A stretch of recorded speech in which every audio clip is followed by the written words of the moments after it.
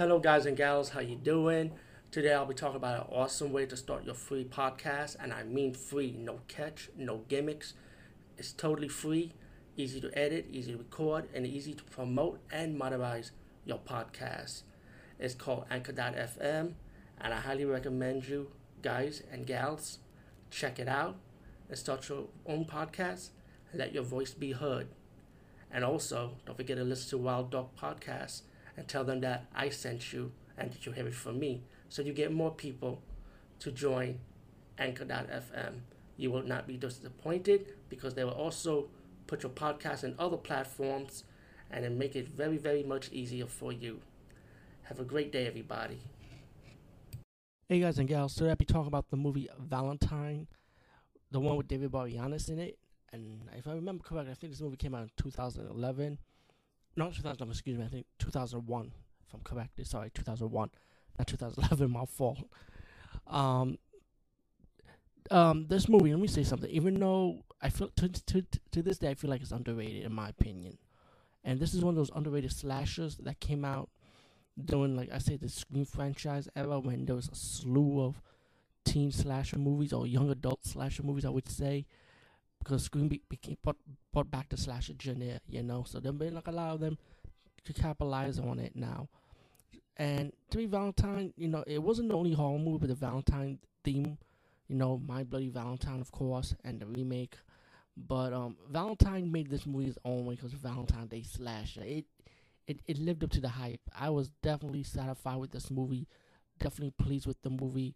When I saw the trailers for it, I was like, nah. And when I rented it on DVD, it lived up to the hype. I really, really enjoyed this fucking movie, and I found out that this movie never had a Blu-ray release, which is kind of sad because it really does deserve a Blu-ray release. I do have the DVD, of course. I bought the DVD for this review special. Glad I have it in my collection too, and good special features. No deleted scenes, but definitely highly enjoyed them. Denise Richard, Catherine Hegel's in this movie. See a younger Catherine Hegel. The movie, for the haters that hate on this movie, screw you, because this movie is a horror genre that you kind of must own if you're a fan of slasher movies. And, it has everything in the slasher elements that you like, like a backstory or why the killer's doing what the killer does. It does have a backstory. I will not spoil it for you. Could it be a male killer? Could it be a female killer? I don't know. But the backstory is this, right? You got this young boy asking these young girls for a dance when he was in 6th grade. And he got turned down by every girl except for one. She said, maybe later. And then the fat girl said yes, but then when the fat girl didn't say yes, they just ended up making it out in the bleachers. And these young kids got caught making out. And the young girl say, no, he attacked me, like talking shit like that. And he got jumped. Now, many years later, the killer ended up killing people, like mostly girls, of course, mostly women he'll kill. But you know what? He also kill guys too. So whoever gets involved or be around these girls, they end up dying pretty much. And I like the clothes look. It wore a black trench coat, like a black trench coat jacket, like with a Valentine Cupid face mask. So that was like a plus. At least it's an original killer with an original mask. I like that, I like killers with an original mask. And like I say, you got these girls. They turn down the boy for the dance, and they're all grown up.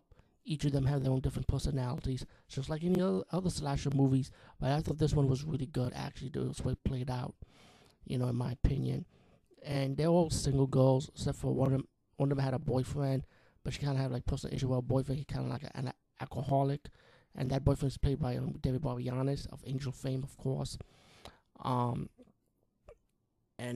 pretty much goes looking for love, pretty much. And each of them, like I say, die in unique ways, which I like. I definitely enjoy the kill styles and slasher movies with different kills. And if it's done well, if it's done really good, this movie really did it good, in my opinion. And the chubby girl she was like somewhat a little bit chubby.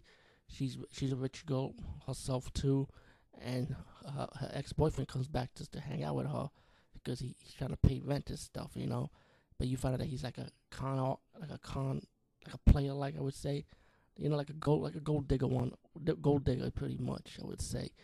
And he gets killed too, and you got a detective trying to find out who the killer is and what's going on with these murders, and and you got a lot of characters, like a lot of male characters in this movie that you might think it might be the killer, or like I said, it could be a female too. We don't know.